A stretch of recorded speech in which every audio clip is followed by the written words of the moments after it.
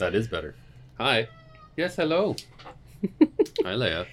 Hi. The cats are joining us early tonight. Yes, they are. Today. Today Hello, Leia. is the day. It is the Hello, day. Con. There is It's not sun even out. night. Hey. Welcome back.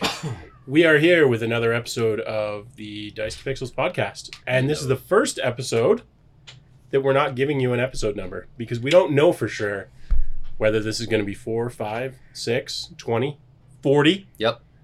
1 billion. Record. Hey, the kitty. Oh, I didn't put up the kitty cam. Oh. Fail. Well, Worst. we're going to record more than one episode tonight, Yeah. today. So Yeah.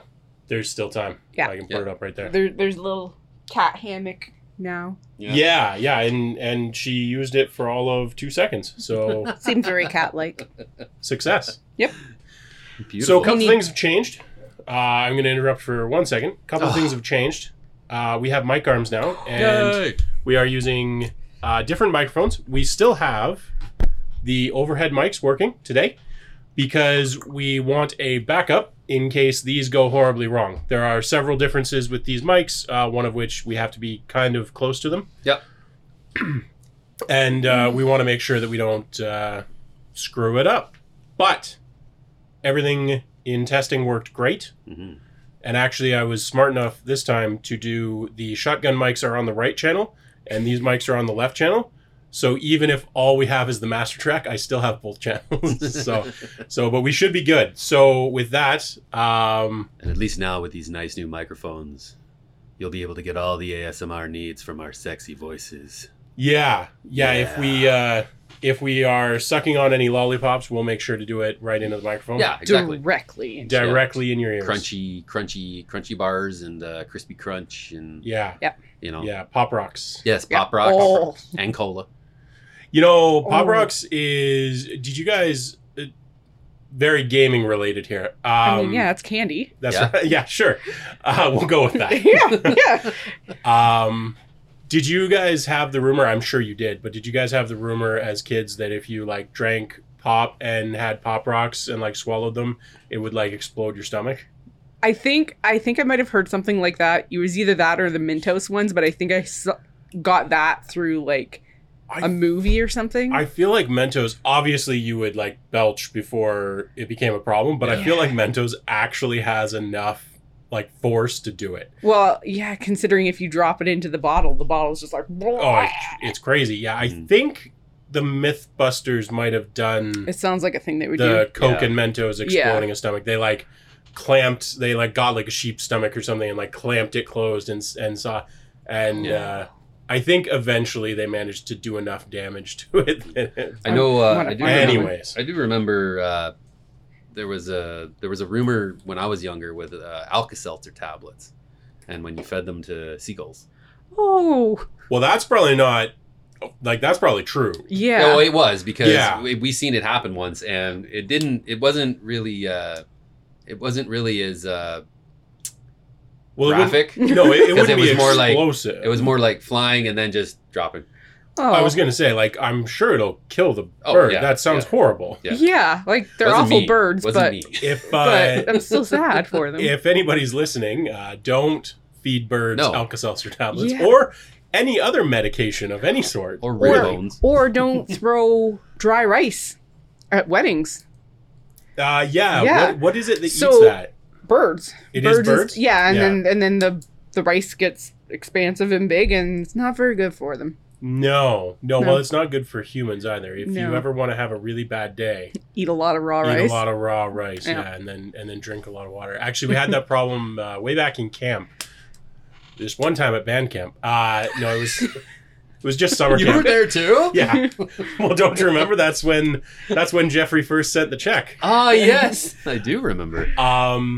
We did fire roasted oats, which is not an uncommon thing for camping. You like throw some berries and some oats and whatever in a frying pan, and you fire roast them, and they're quite tasty. Yeah. But because you don't like boil the oats or anything else, you don't steam them or anything, they don't actually expand.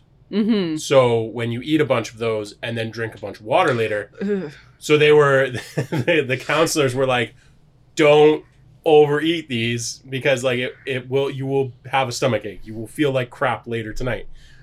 And so a few people, of course, did. They ate until they were like full of oats and berries, and then drank water throughout the day. And they couldn't figure out why they had a stomach ache. So. And they made a game out of it. Yeah, who can vomit the most? Yeah. Yeah, so cool. So we're going to talk, I think the first thing we're going to talk about is the new D&D campaign. Yes. From Wizards of the Coast. Yes, July 19th brought us Journeys Through the Radiant Citadel. This is the alternate cover. The art on here was done by Sia Hong. And this is the Game Store exclusive cover. Yeah. Game Store exclusive. It looks very cool, almost like a stained glass kind of look to it. It depicts a bunch of characters known as, and I did make a note of this, the Dawn Incarnates, manifesting around the Radiant Citadel and the Auroral Diamond that's the island's wrapped around. Really cool. Very cool. One thing that I didn't realize when you sent the picture of that is that it's actually a light foiling. Yes. Yeah, it's which makes it even prettier. Yeah, my copy, I have the special edition copy, like the comic book store copy of Witchlight, yeah, and it has light foiling on it too, and very, very pretty. The texture's nice. Yeah. I think a lot of their, even Strixhaven, I think, has like a light foiling as well. The only problem I'm used to them having some foiling. I didn't realize that, because normally it's like the text is foiled. Yeah. Mm-hmm. This one, the whole thing is. Yeah. Sorry, the only problem I find with that particular style of covering is, well, you have this issue too. We spoke about it before, having oily hands. Yes. You leave really bad marks on it. So, like, when I'm reading my Witchlight, like, you look on the back of it, and it just looks like a lot of it is kind of worn down a lot. So, warning for people with oily hands. Yeah, well, Sarah and I have what they call the shitty Midas touch, which is something about the sweat or oil that we produce is more corrosive than... And it's fairly common. I think 1 in 4 sort of people, something like that. Oh, wow. Mm-hmm. Maybe 1 in 10, 1 in 4. It's not uncommon. Mm-hmm. Yeah, it's always something that I'm subconscious about whenever I'm reading like a comic book. Yeah. Mm-hmm. It's just leaving, because I've gotten that where I've had magazines that I've been reading, and just from holding it, and then you look at the cover and it's like you see your fingerprints and damn it. That's why I always make sure to eat Cheeto dust and maple syrup before touching anything that's collectors. Perfect. Magic cards, comic books, Action Comics #1. Rookie baseball cards. Yeah. My Superman Volume 1. Detective Comics #27. Yeah. What's that one? That's Batman's first appearance. Oh, okay. You can tell I'm a comic fan. Yeah. It's really cool. I'm quoting some of the book here. Well, hang on. First, let's talk about what it is. So it is a 1 to 14. Yes, 1 to 14. Yeah. So levels 1 to 14. It's 14 adventures, or is it 15? 13. 13 adventures in the book. I don't want to read too far into it. No. Only because there's a chance that we might end up playing it. And I don't know. We don't want to spoil it for our viewers / listeners either. Yeah. But so it's Candlekeep-esque. Very Candlekeep-esque. Yeah. In Strixhaven was a little bit like that too, was it not? Yeah, Strixhaven was a school that had different planes as well. Yeah, it had different adventures. But it was in the also book. Oh yeah. And it was an anthology of adventures. Yeah. So Radiant Citadel is also very similar to that. Quoting the book, the Radiant Citadel is a miracle of architecture, a floating city carved out of a single massive fossil that snakes around a colossal gemstone shard known as the Auroral Diamond, or Aureal Diamond. I always have trouble pronouncing that word. Aurora, as in like Aureal, sorry. Aureal? Aureal or Aurora. Doesn't matter. Look it up. It's a word. See if I can just open up to. That's a cute app. So that's. Oh, cool. I don't know how well this will. We'll take a picture and. The picture will be. Too. If I'm ambitious, it will be on the screen. Yeah. And if I'm not, it will be in Discord. Yeah, but that's the map of the Radiant Citadel. Oh, that's very cool. Right there. Really cool. The brief little introduction touches on a few key locations and some people that you'll end up interacting with. The city itself resides within the ethereal plane. Oh, and well, now hang on, because that's actually interesting. Yeah. So, I'm not aware of too many other D&D campaigns that have actually featured the ethereal plane. Yeah. They in the book they consider the Radiant Citadel a beacon of hope to travelers seeking solace from the various dangers of the plane.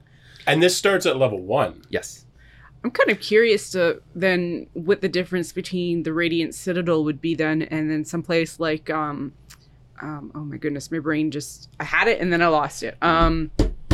Sigil, because Sigil is supposed to be a place that's like different peoples across different planes. I can answer this.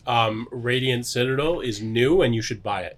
That's the difference. That makes sense. Yeah. I actually don't know either one, Yeah. so I can't be. But yeah, it is similar. Yeah, I it think. sounds like it. Like Yeah. I only have a very surface level. Yeah. Too bad we don't know any lore nerds. Yeah, well, later tonight, our time. God knows what it will look like YouTube schedule wise, but later tonight, our time, we're going to be talking to Devin, our good friend. We're mostly going to be talking about the Unearthed Arcana, but we are going to pick his brain about this a little bit because it's a new D&D module. He will have read through it already. Mm-hmm. Yeah. Just a little bit. There's a bunch of what do they call them?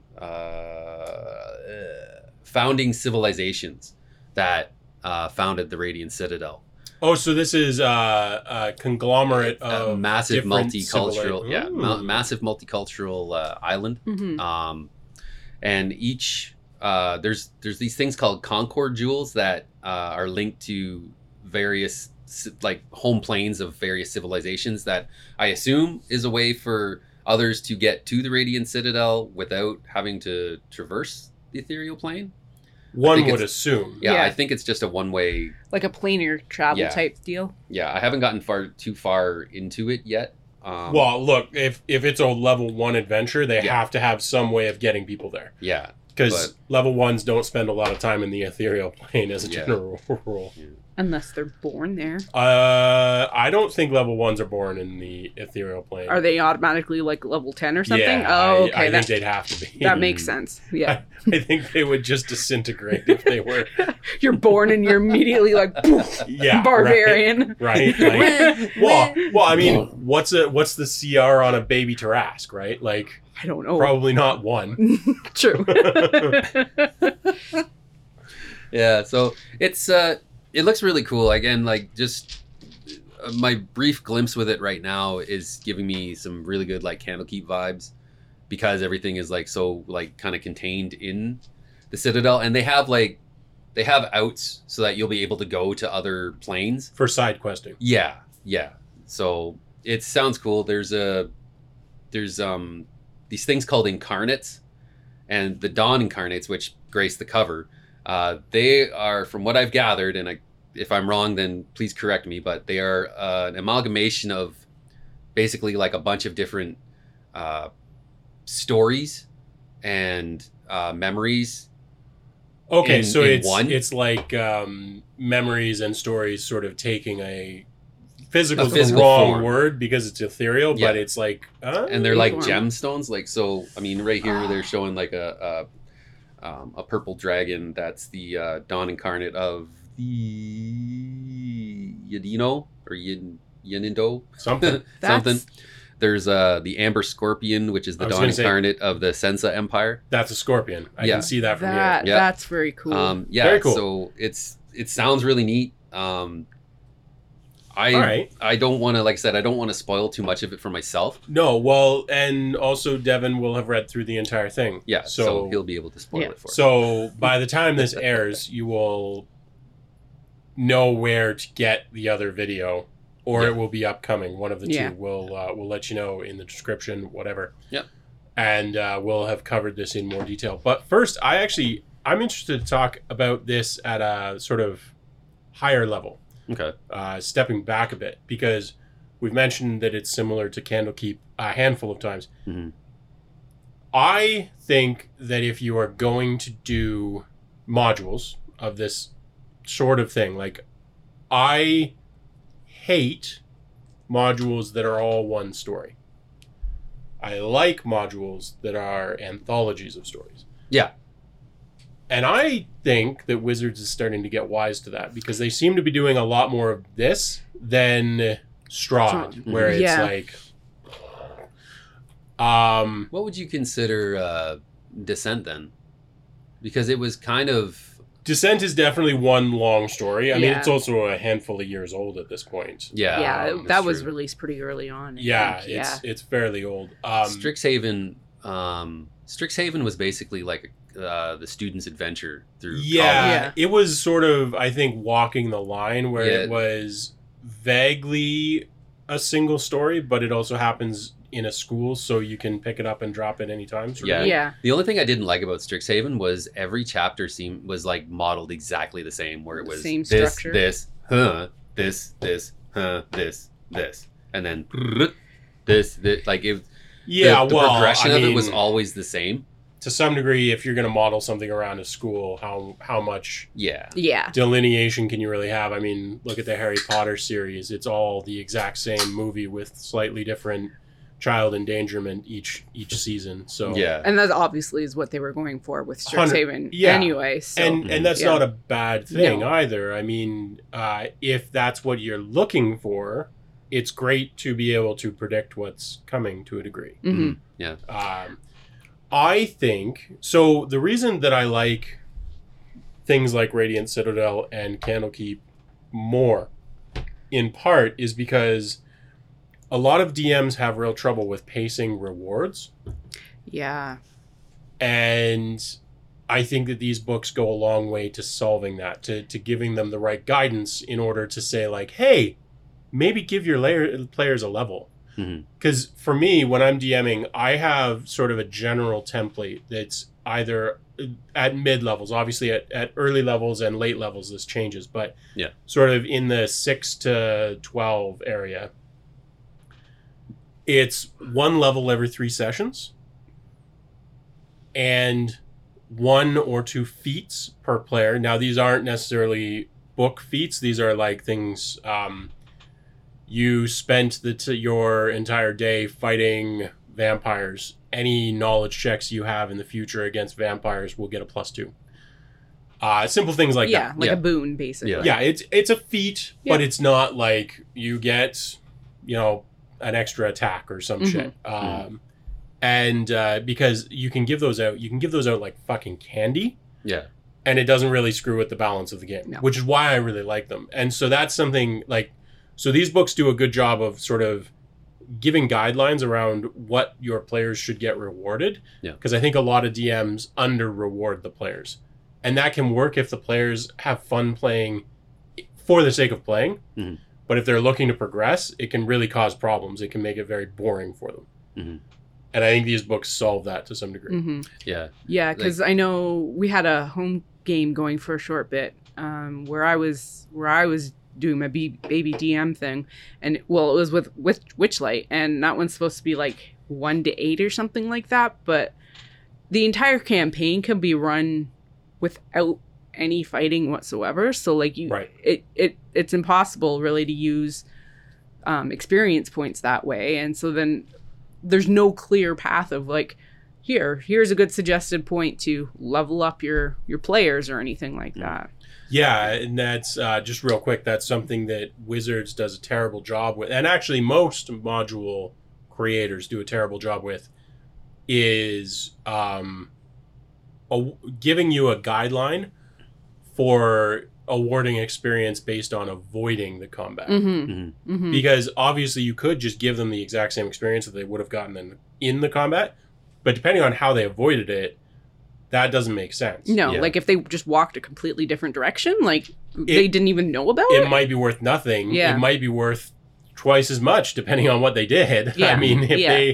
if they became founders of the town in order to get around something, that's definitely worth a little bit. Yeah, So, and like like even having milestone markers within campaign books themselves, that like for someone starting out and learning it, that'd be so helpful. Yes. Like like you by this point you should be. Yeah. Whereas something like with Radiant Citadel and Candlekeep or whatever, like you can run it as an overall campaign, but then also you can just drop it into like your own story campaign, like the various stories within. So Yeah.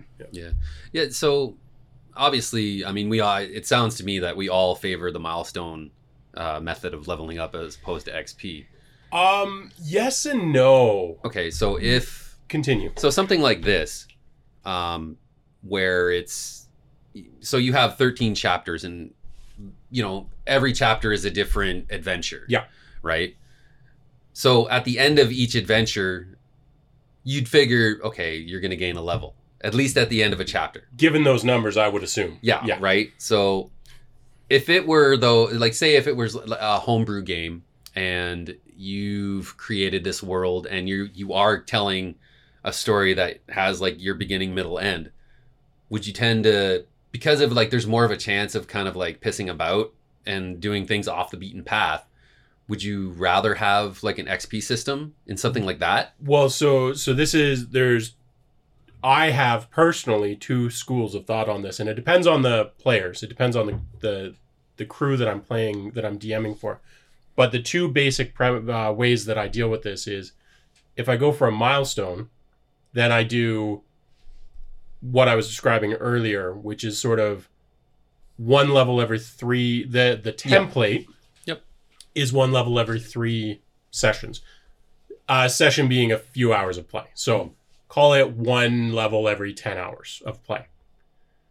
If they haven't done anything that would award them a level, then I will fall back on those feats that I was discussing, which is things like,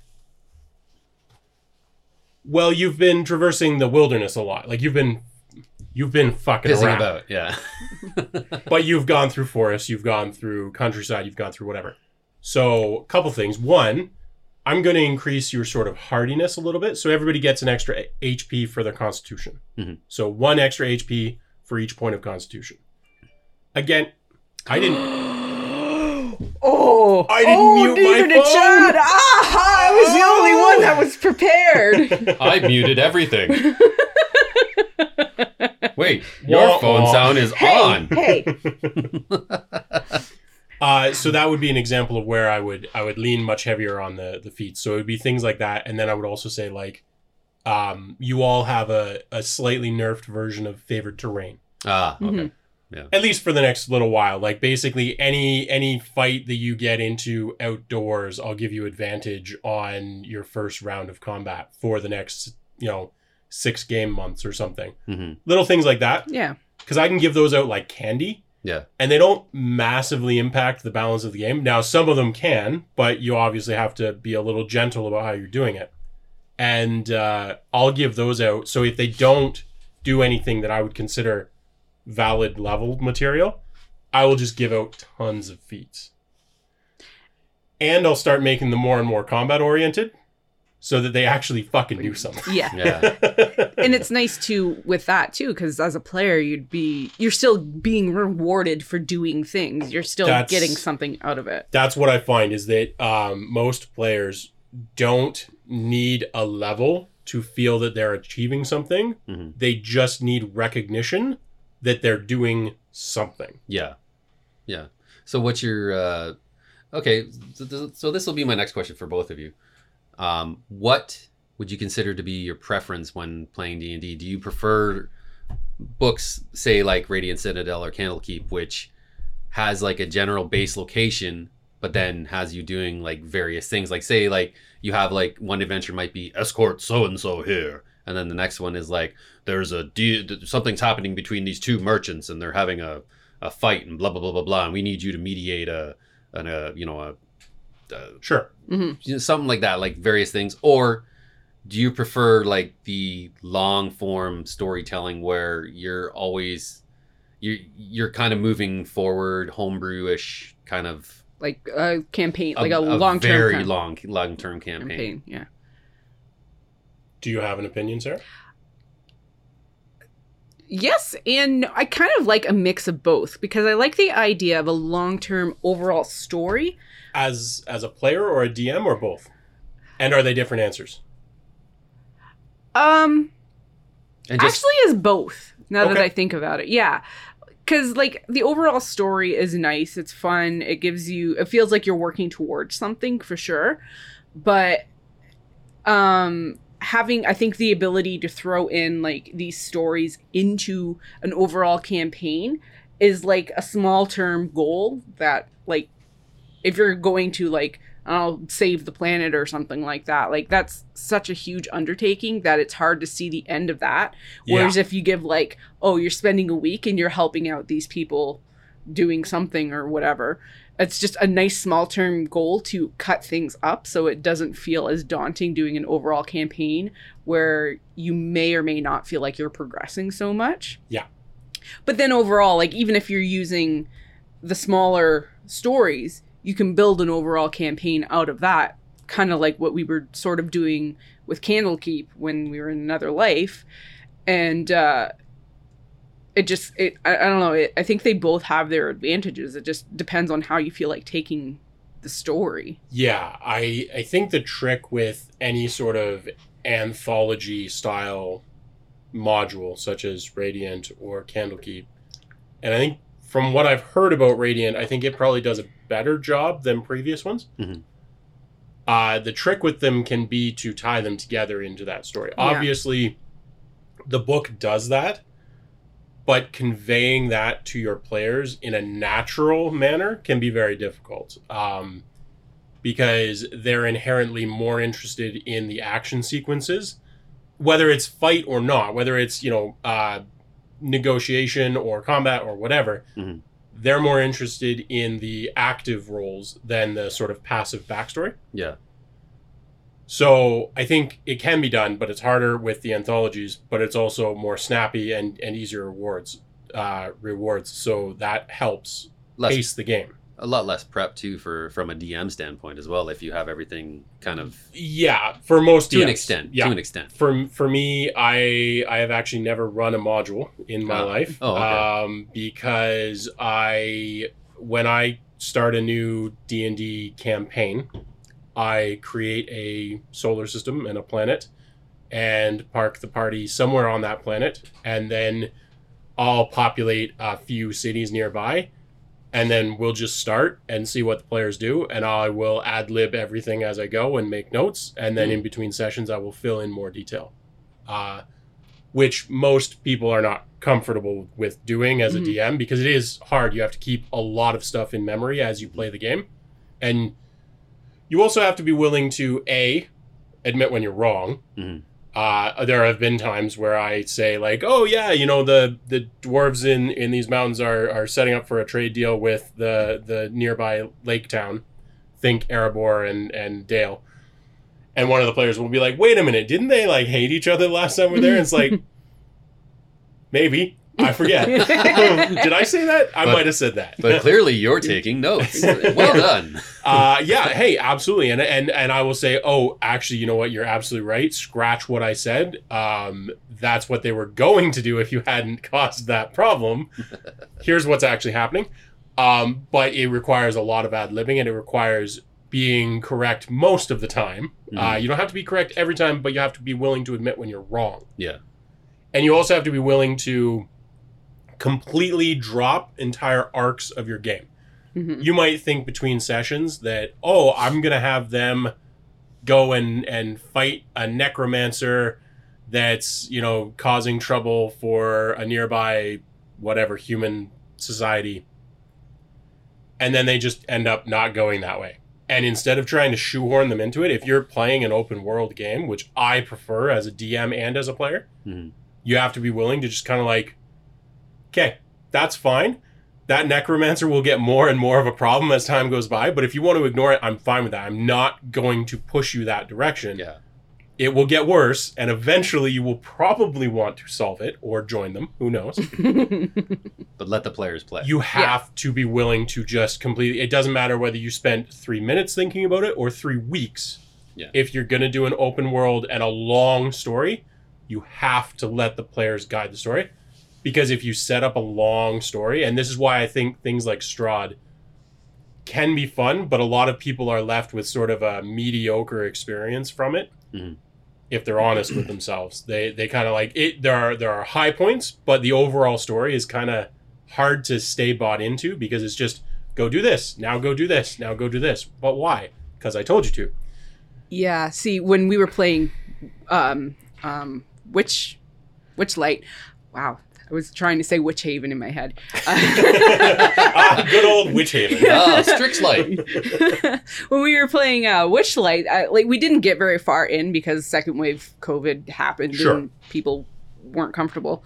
But that's like just as a beginner DM, I was like, oh man, like how do I make this move along if they're not interested in going this certain way? Like I felt like I was railroading them because it was like, all right, well, this is how the story progresses in here. Yeah. But I think having like only a vague idea, like you were saying, of and the willingness to kind of just float along with whatever the players want to do is a lot easier. And a lot of DMs will you sort of say like, well, you're gonna face this combat whether you like it or not, Mm-hmm.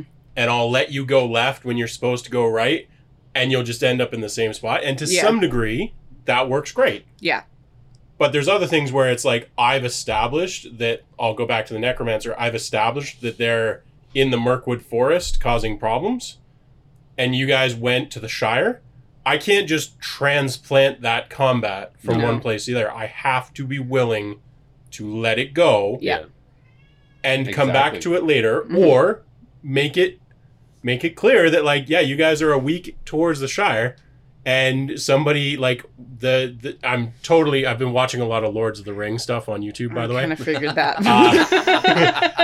One of the eagles comes by with Gandalf on him and tells you, like, no, you need to go and deal with this, or like the world's ending. Yeah. You can do that, but you don't want to do that very often because you don't want to take that agency away from the players. Mm-hmm. More often than not, you have to be willing to just drop it and maybe pick it up later.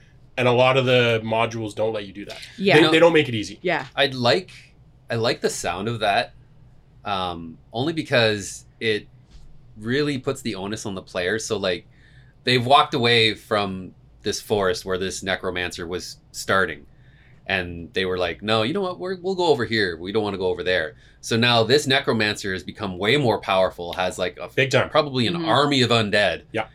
And because the players didn't go back and like try to do something about it when it was just starting out, now it's the big bad, it's the problem. And I like the fact because it puts the players in a situation where it's like, shit, you know, this is all our fault. Like, holy fuck, now we have an obligation to do something about this because we could have.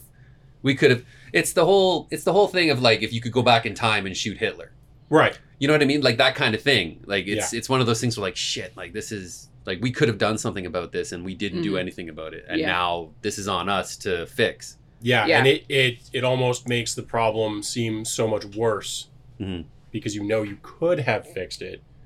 Obviously, going back and shooting Hitler is an extreme example, but I know where you're... the first thing that popped in. I know where you're going with that. And yeah, it's one of those like, oh, we should have, could have, would have solved this, but we wanted to go and get some troll loot instead because the necromancer sounded hard. And it's like, well, it was hard. Now it's nigh impossible. Way hard. Yeah.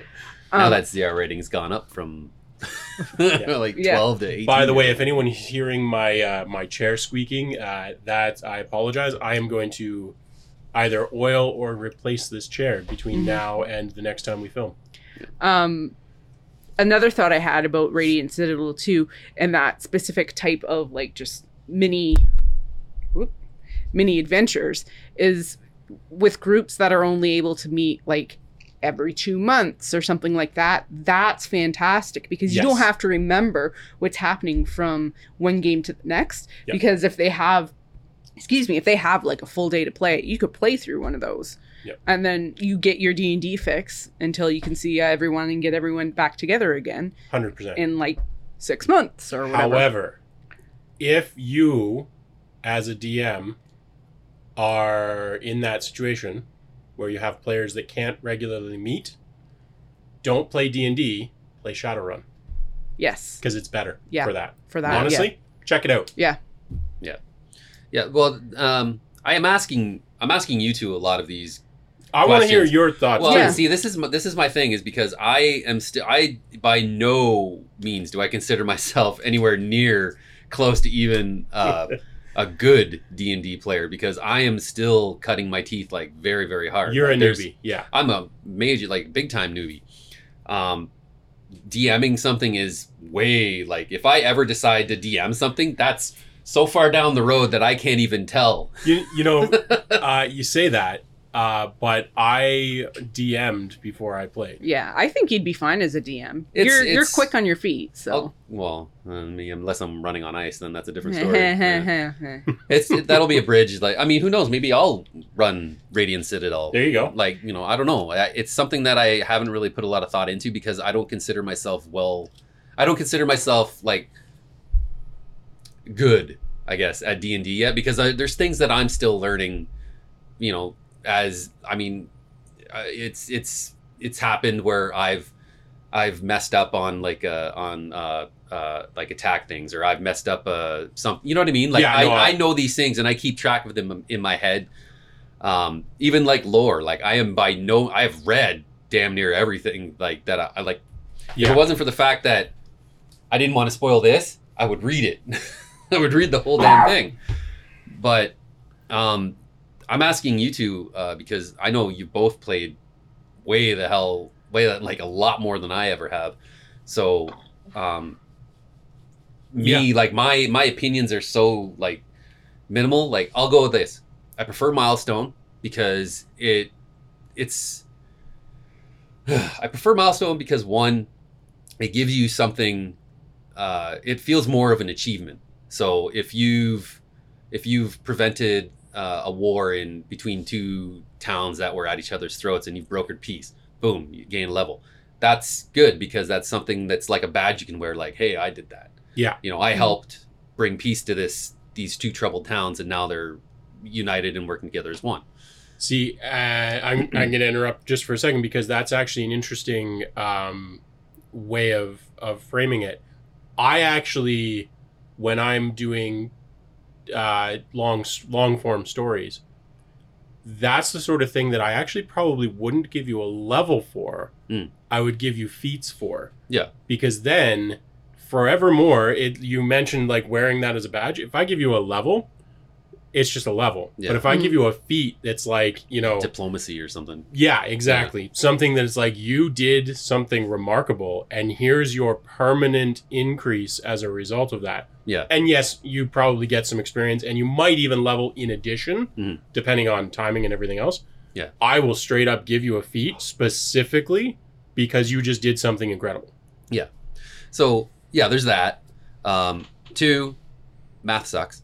Math does suck. Math sucks. I would not want to be there trying to, like, you've killed like a random mook and there's still a battle going on, but hey, I'm at level 4. Congratulations, give me a few seconds. Chicken. I need to, like, I don't like that. So the milestone things makes a lot more sense to me. So on the XP front, because I mentioned, I said sort of depends on things. Yeah. I can go either way. Mm-hmm. The reason XP is interesting, and the only reason XP is interesting in my mind, is because it lets you have wildly different levels in the party. And if you're being a bit of a dick, if you're like, when we start our evil campaign eventually that we're still going to do. Yeah. Yes. Oh, yeah. I am going to do it XP, and I'm going to set XP for encounters one way or the other, whether you combat, whether you whatever. And just FYI, the more evil, the more XP. So, excellent. If you die, if your character dies, your level 5 character dies, you are going to re-roll a level 1. That's fine. Yes. Hello, yes, Colin. God. And you will have to gain XP by like mutilating bodies and shit. Okay. So you can make it fun, is what I'm getting at. Like, generally speaking, I prefer Milestone. But you can make XP fun. Yeah. It sounds almost as if I found when we gave The Witcher a go, Yeah. that was like, it was like an XP boon.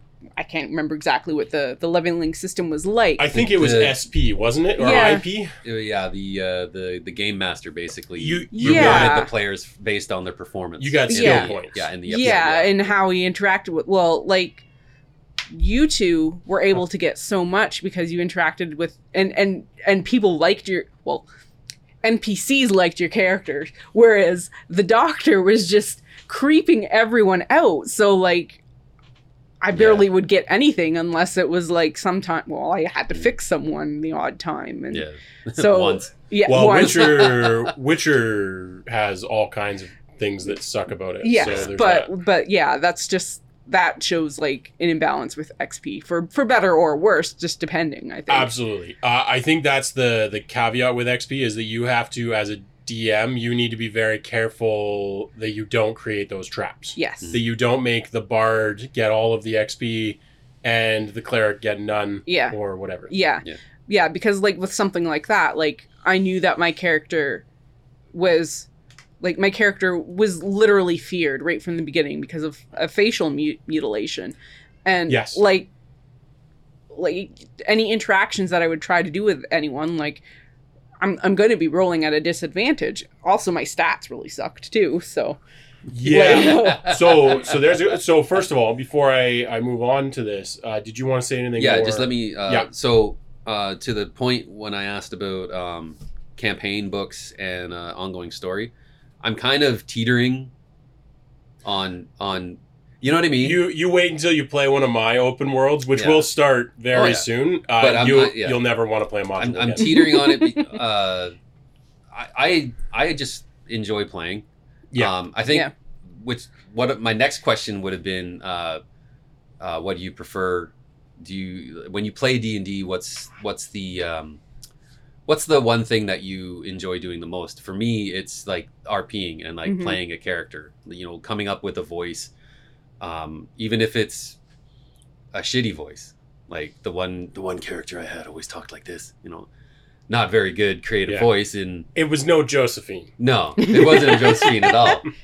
But like coming up with this kind of voice and doing capo, you know, which was really fun to do, and I'm going to bring that back. Don't worry about that. You're actually very good with coming up with voices on the spot. Yeah. You're very good at it. I mean, when I'm playing as a blue Sapphire Gem Dragonborn, I had to make it kind of sound like a Dragonborn. You and Sometimes it's just really hard to articulate when feels like you're choking on your own tonsils. you and Sam both are very Sam's good at fantastic. spontaneously coming up with new voices. Yep. As a player, I enjoy doing the RP with the voice and everything else. As a DM, I struggle a bit because I end up a lot of like. There's only so many voices that I can just pull out of my hat. I'm getting better as time goes by. Yeah. But unless the character unless the NPC is important in some way, Yeah. I'm very unlikely to actually give it a voice. Yeah. Or if I feel that the game is sort of dragon, I'll introduce a fucking psychotic gnome that just You want to buy some of this stuff? I did that with my party the one day. They were getting off the rails a little bit, which is fine because they were still having fun. But I wanted them to get back on track because I really wanted to do this like airship dragon fight.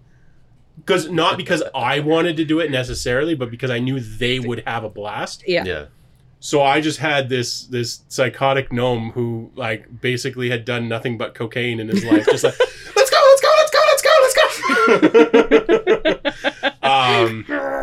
And sure enough, they were like, I like his energy, let's do it. and then they fought the dragon on the airship.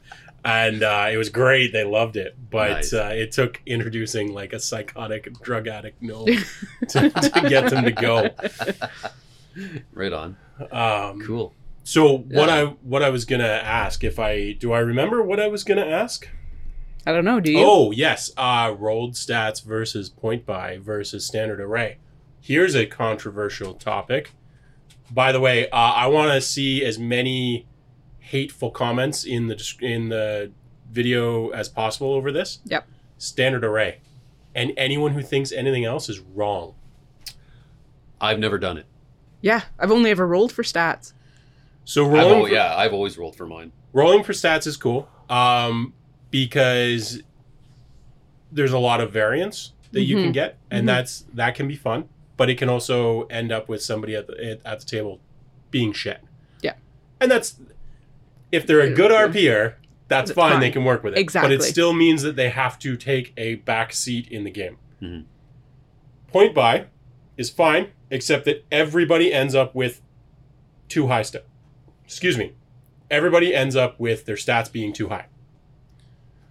Standard array, every player hates standard array when they start out, which is why it's the best system. Because no one's happy. No one's happy. Everybody's like, no, fuck this. I don't want to do standard array. It's too weak. Whatever.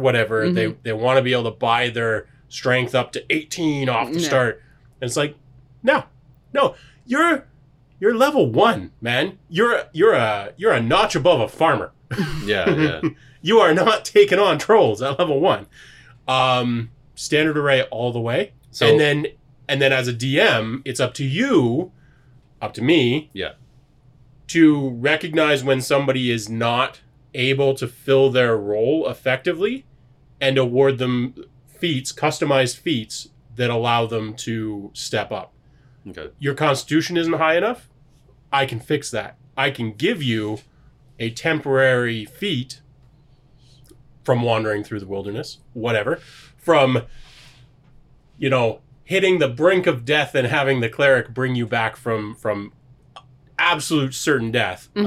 You gain for the next month, you're extra hardy. Here's an extra, as I said before, 1 HP per constitution level. I use that actually fairly commonly as a temporary thing. You don't want it to be permanent because then they start stacking and that's a problem. But for me, standard array creates the most creative environment for everybody involved. So for all of the new D&D folk or people just starting out, standard array is basically everything is all the same. It's like 15. Here, Look it up. But it's you get numbers, right? And you get to assign where those go. But you don't get to, I'm going to buy up my strength as high as it will go, sort of thing. Okay. It caps out at 15. Okay. Plus racial bonuses. So So the standard array pool consists of 15, 14, 13, 12, 10, and 8. That's what I thought. Okay. Yeah. So you have to have a bad stat. Yeah. You have to have just one bad stat. You fair. don't get to have 3 bad stats and 1 great one. Yeah. It's actually not terrible. I've never actually really paid attention to what the numbers are. I do like having at least one bad stat. My barbarian had a 4 in dex. I know. Well, and so that's sort of the benefit to roll is you get those crazy variances, which can be fun. But at the same time, that's kind of up to the player. Like if I have an 8 in wisdom, I can always play my character like they have a 5. Yeah. Like I can look at Foley back in the day. I played him like he was an absolute idiot, despite the fact that he actually had crazy wisdom because his intelligence was low. So I'm like, screw it, I'm gonna act like he's an utter idiot. Yeah. Like and Peanut too. Like Peanut had an intelligence of 11, so she wasn't necessarily she was slightly above average in intelligence, but I still played them like they were like a lower intelligence because it was just felt more natural for the character. Right? Yeah. So I really like standard array. I think that everyone should play standard array, and it is up to the DM to augment the players where needed. I also think that that's something that DMs need to be more willing to do. A lot of DMs are very hesitant to make their players more powerful because 2 reasons, I think. One, they think it'll get out of control, which that's easy to fix. Just give them a time limit. And then if you say you've got for the next 6 game months, you've got extra health, if it's not game breaking at the end of 6 months, you can always just say, you know what? It's permanent. You're fine. Keep it. But in hindsight, on the other hand, there's some players that don't want to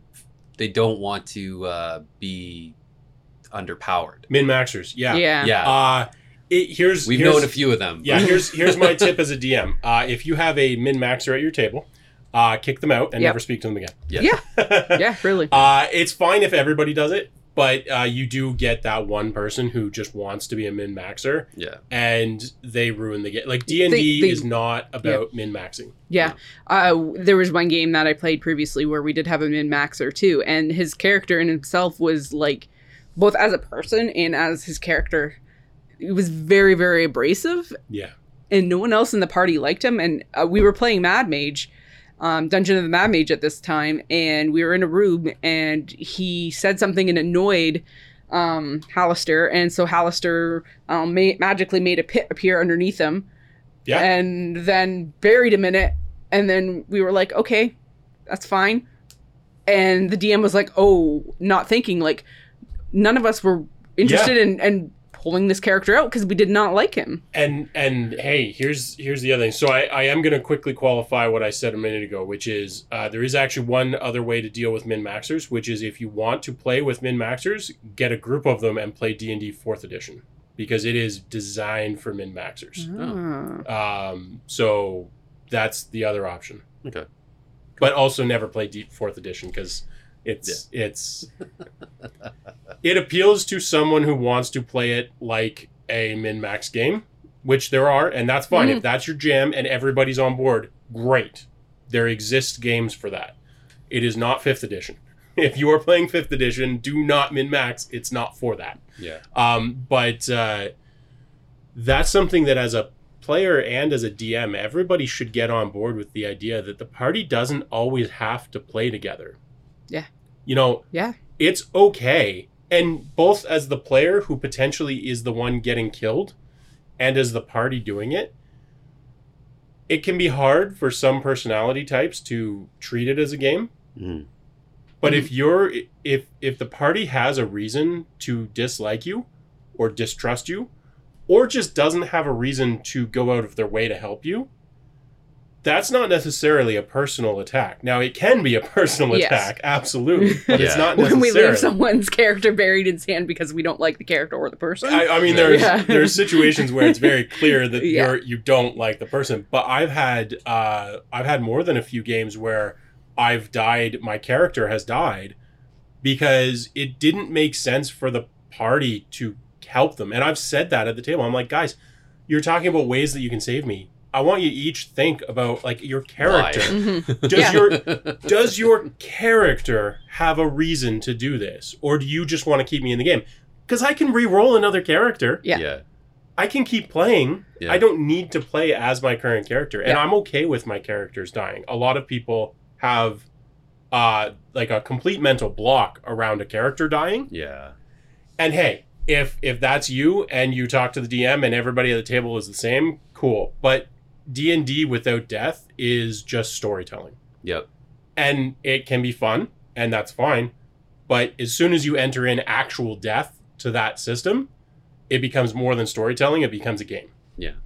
And with the whole Well, death. it's just an enhanced storytelling too, Yeah. because it gives higher stakes for the rest of the team, yeah. especially if they like someone that has died. Yeah. And that's the thing too, is like, I mean, death, it adds to the stakes in it. So if we're playing it like creates them. yeah, and Yeah. if we're playing like a long form game, and we've had a group of characters that have been around for so long, and then like, oh, Chad's character died, like dead. Yeah. It's like, Yeah. oh shit. So now that character's dead, but then the next town, Chad's new character. You know what I mean? Like it doesn't necessarily mean the game stops. It's if you're still going, like you can still play. Yeah. Mhm. It's just, hey, shit happens. Yeah. And you're allowed to be emotional over that too, like, because that is like, you, if you're playing that character, that like a character, that character is part of you, that character has developed some sort of relationship to the other character that has died, like Yeah. that just enhances storytelling so much I mean, more. you like, should totally have a funeral for them and, Yeah. and like, Yeah. have like, absolutely, of Yeah. course. That'd be dope. I mean, and- what that tell me like that session.